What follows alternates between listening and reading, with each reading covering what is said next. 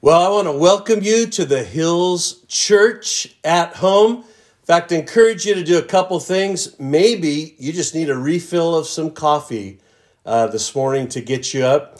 But you can also download our message notes from our website along with the kids' activity sheet. If you're catching up later throughout the week, you can actually hit pause. That's a great feature about this. You can download those notes as well.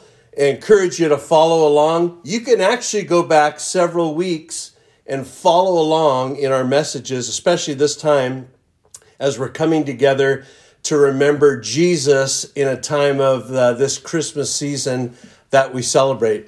You know, my title today is Joseph, Jesus is Coming Soon.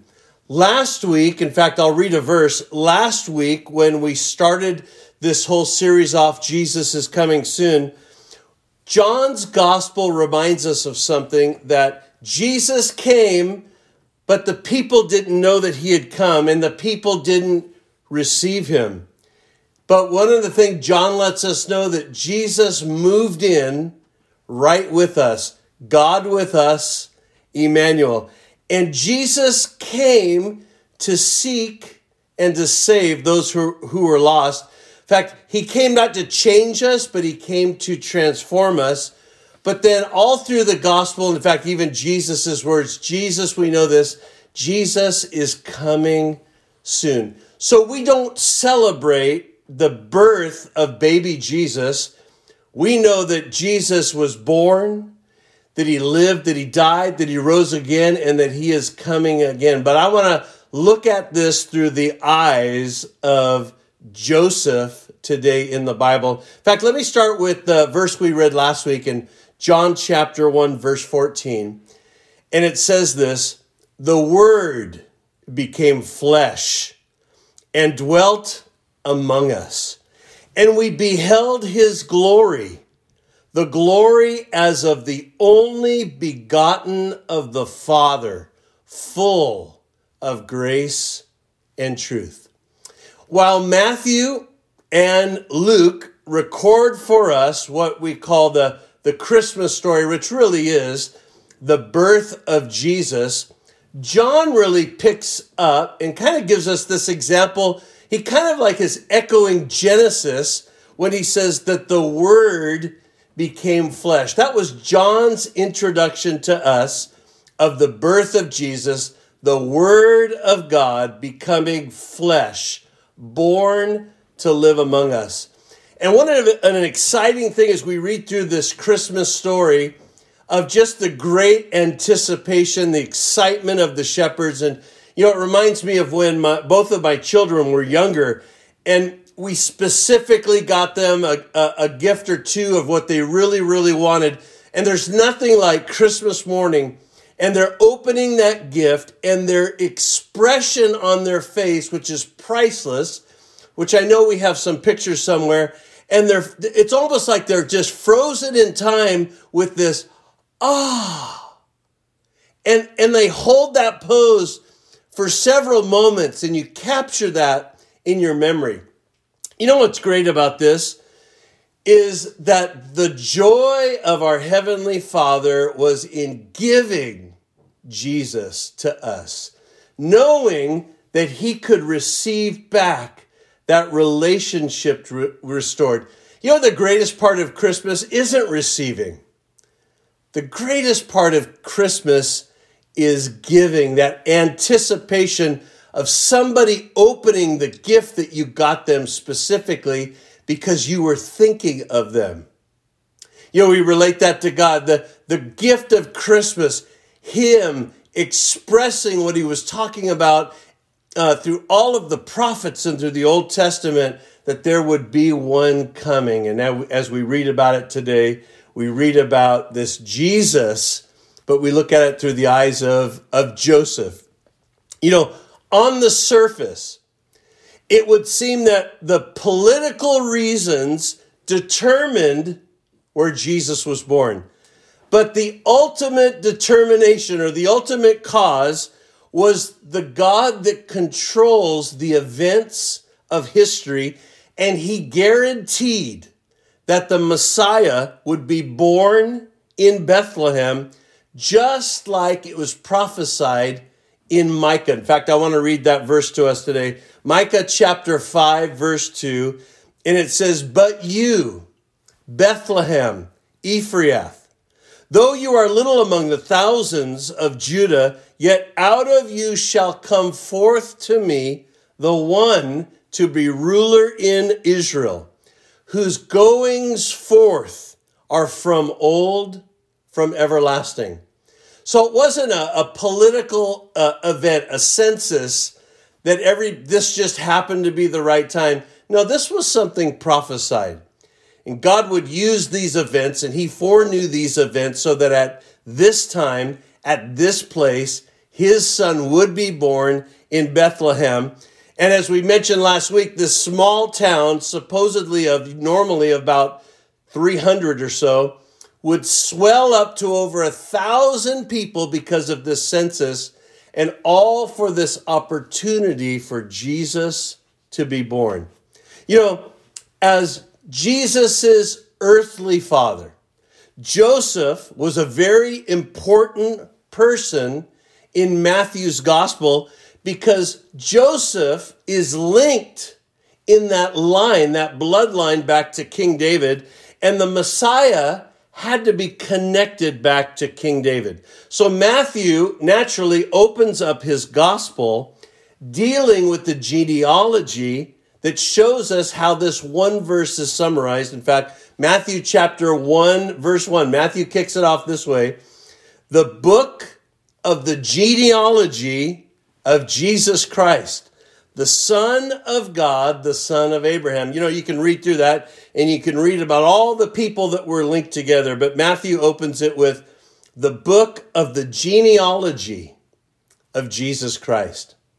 So let's turn in our Bibles to Matthew chapter 1. In fact, I want to read a few verses in Matthew chapter 1 and Matthew chapter 2. It would also be beneficial for you to go in Luke's gospel as well, and you can read ahead of time a little bit of what's taking place before we just are pressed into the scene of Joseph, and Joseph hearing the report of Mary, and Joseph being troubled on his own on exactly what to do. And so let me read this in Matthew chapter 1, verses 18 through 25. "Now the birth of Jesus Christ was as follows. After his mother Mary was betrothed to Joseph, before they came together, she was found with child of the Holy Spirit. Then Joseph, her husband, being a just man and not wanting to make her a public example, was minded to put her away secretly. But while he thought about these things, behold, an angel of the Lord appeared to him in a dream, saying, 'Joseph, son of David, do not be afraid to take to you Mary your wife, for that which is conceived in her is of the Holy Spirit. And she will bring forth a son, and you shall call his name Jesus, for he will save his people from their sins.' And so all this was done, that it might be fulfilled, which was spoken by the Lord through the prophet, saying, 'Behold, the virgin shall be with child and bear a son, and they shall call his name Emmanuel,' which is translated, God with us. Then Joseph, being aroused from sleep, did as the angel of the Lord commanded him, and took to him his wife. And he did not know her until she had brought forth her firstborn son, and he called his name Jesus." Well, let's take a minute and let's pray today, and let's go through some of these parts, really through the eyes of Joseph. But we're not just looking at Joseph. We're looking at these scriptures about what it talks to us and speaks to us today. So Father, we stop today. We thank you for your words. We thank you for these examples that were written down. Though we read today by Matthew, we know that it was by the Holy Spirit for us. So as we look in this today, it's actually looking in us. And Father, as you lead and you guide our lives, let us learn the examples so that we're following the voice of the Holy Spirit. We bless you today. Thank you for speaking to us. In Jesus' name we pray. Amen. Well, the Bible starts right off here. In fact, it lets us know that Mary and Joseph were betrothed. To many people, they've heard of this before, but for many people, it's the first time we don't use the word betrothal. In fact, when it's used sometimes, it's used as an example of an engagement, but it's much more deeper than an engagement. Really, the betrothal was a 12-month period of time where basically Mary and Joseph had come together. Many times vows were already exchanged, and it was as if they were married, and yet during that 12-month period of time, there was no intimate sexual contact between the two. And this was how they did it. So when Joseph hears this about Mary, and Mary is a virgin, and she's now with child of the Holy Spirit, this becomes shocking to him. In fact, and I encourage you to do this, as I mentioned before. If you go to Luke's gospel, you'll actually read about that Elizabeth, who is the cousin of Mary, is pregnant with child. That's going to be John the Baptist. Well, Mary has her own experience with the angel Gabriel. But what's very powerful when you read about Mary, we'll look at Mary next week, is the words that she says. And yet out of the words that she says, she begins to sing a song. In fact, we read that in the book of Luke. She's actually magnifying God for choosing her and using her. Well, it's the exact opposite with Joseph. Joseph, like many of us, Joseph is internalizing the message that he heard. And it wasn't so much that she's pregnant with child, which was probably upsetting to him and trying to figure this out. The Bible lets us know that he's thinking about how to put her away secretly. You know, the Old Testament lets us know in the scripture that in a situation like this where Mary would have been found to be pregnant, there was a great opportunity that she could have been publicly stoned, killed in front of everyone as an example. But Joseph probably had a few other thoughts. He could hide her away for a period of time. He could put her somewhere. The concern was the shame and the ridicule. I mean, this was a betrothal. You know, for us, it's totally different because people get engaged and people break up the engagement. And they get engaged to somebody else and somebody else gets engaged. You know, and I guarantee you on Christmas Eve, on Christmas Day, on New Year's Eve, on New Year's Day, there are going to be people that get engaged. And there are quite possibly sometime throughout the year 2021 that ring's going to be taken off and given back to the person. Or what happens, right? They're going to keep the ring, right? They're not going to give back the ring. But that's going to happen. Well, that's not how the Bible example was. Vows had been possibly exchanged. This was a committed thing. And Joseph, as we read in the Bible, he's troubled.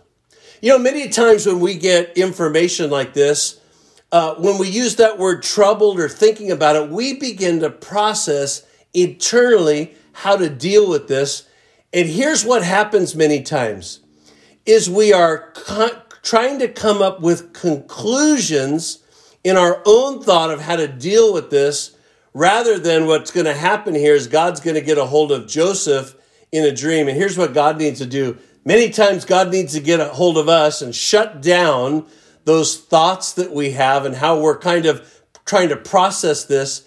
That's why we settle ourselves down to listen to what God says. In fact, when we read this, it says in verse 20 that in a dream, God spoke to him and said, Joseph, son of David. Here's the first thing. Do not be afraid to take to you Mary your wife, for that which is conceived in her is of the Holy Spirit. So when we look at Joseph here, in fact, it's interesting, regardless of the situation that's taking place, this seems like it's a mess. How is all of this going to work out? Joseph doesn't even probably know any of those past verses yet. He's told what to name this child. He doesn't know a census is coming. It just looks like it's a mess. I think it's important for all of us too, regardless of a situation you might be in, and you might call it, I'm in a mess. Don't look at the situation. Notice that even in this situation, that God has a plan. Can I encourage all of us with that today? God has a plan. He's going to start working this out. I don't need to go back and have all of these thoughts that are discouraging. I need to remain focused on what he's about to do. And what's interesting is it's almost like God allows Joseph to really be shocked for a period of time before he explains it to him in a dream. And I think part of that is our growth process. You would have wondered that as Mary heard about what was happening, that Joseph was taking a little 20-minute power nap. And in that a moment of time that they could have also said, hey, an angel appeared to you, but an angel spoke to me in a dream. Well, it didn't seem to happen that way. It seemed like that Joseph had a period of time that he was dealing with this shock before it was explained to him. And that's called growth. Don't allow a situation to become a shock to you where it discourages you. Allow it to become an opportunity of growth, because you're going to search out the matter in the good book, in the Bible. You're going to search out how God did it. It's interesting, too, that probably up until now, this is Joseph under the most extreme pressure that he's ever faced in his life, because it doesn't have to do just with him.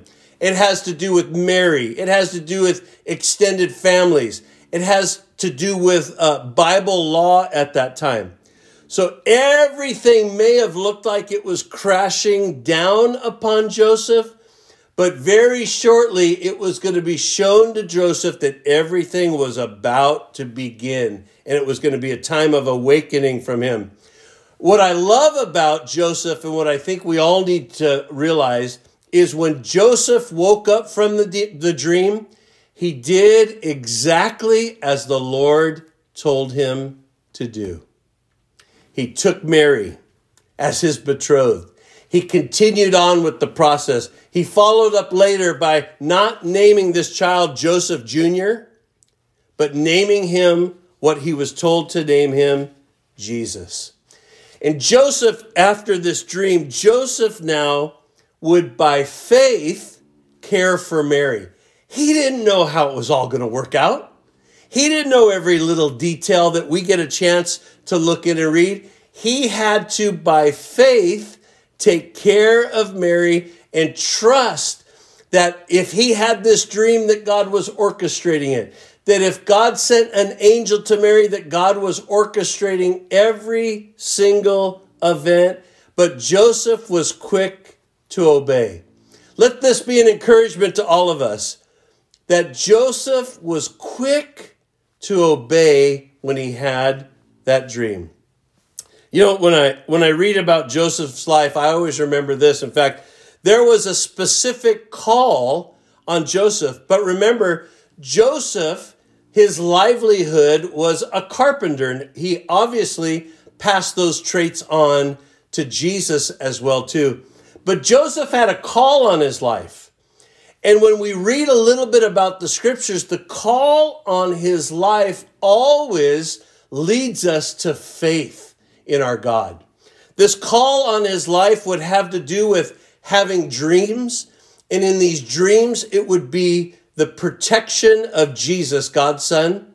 Because later, after Jesus is 12, we don't get another picture of Joseph at all in the Bible. In fact, most times when we read the scripture, most Bible scholars would probably agree that when Jesus was crucified and on the cross, he saw his mother Mary, And he made sure that Mary was taken care of because he asked John, who was one of the apostles, to take care of Mary, which gives us an example that probably Joseph died somewhere in Jesus' life sometime after 12 and up until that 30-some years of age when he started ministry.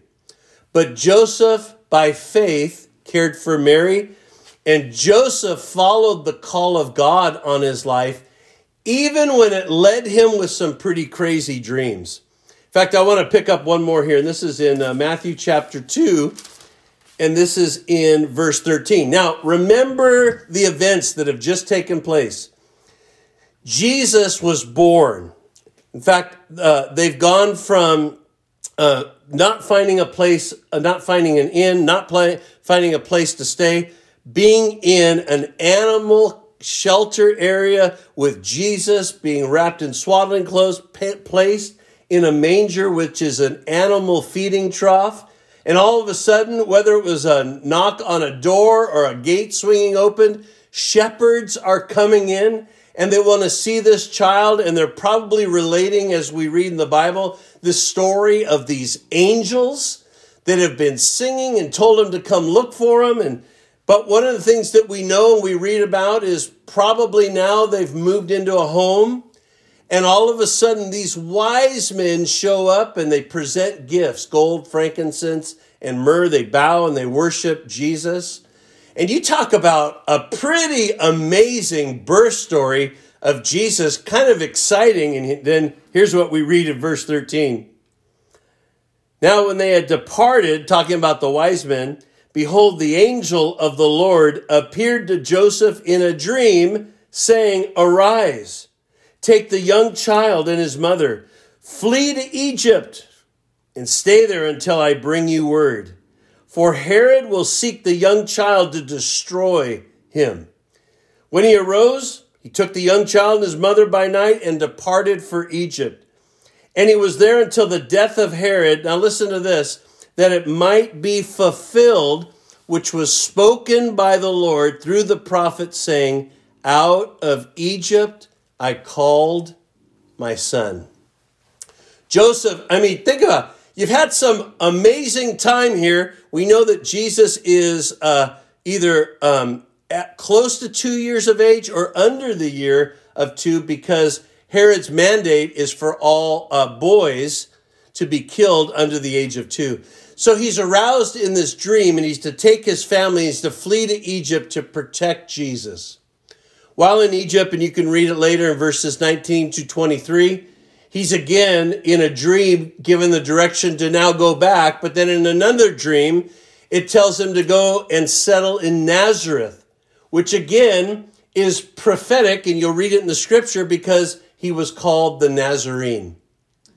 Do you see that God was orchestrating all of these events? Whether it was through political times, whether it was through censuses, whether it through cities, whether it through prophets, whether it was dreams or sending angels or direction, God orchestrated all of these events. And here's what I think is so important, because God is always active. He's always moving.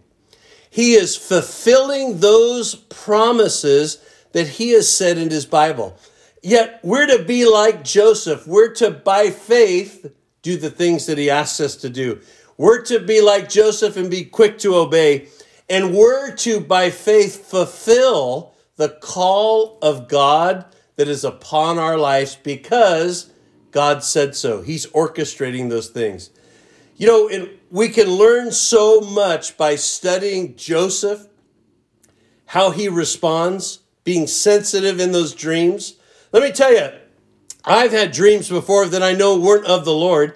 It was from whatever spicy thing I had eaten from the night before, and you all know what I'm talking about. But Joseph centered in on the things that God spoke to him, and he was quick to obey. Yet this passage is not about Joseph.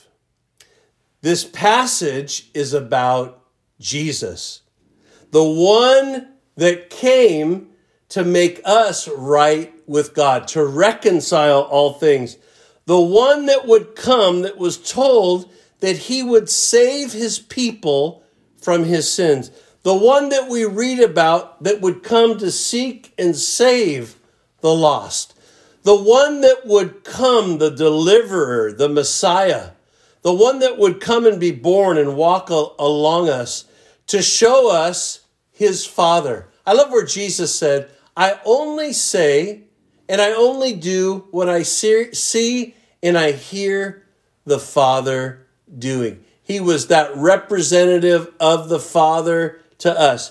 It's not about Joseph, though we read about and we learn some things about him. It's not about Mary.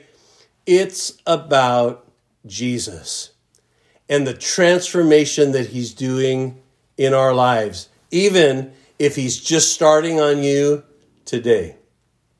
You know, each week as we get an opportunity, we want to give people an opportunity to accept Jesus as their personal Savior. The reason that he came, right? That's where we start, number one. So if you've never prayed that prayer before, or if you've been running from God, this is that opportunity for you to run to God.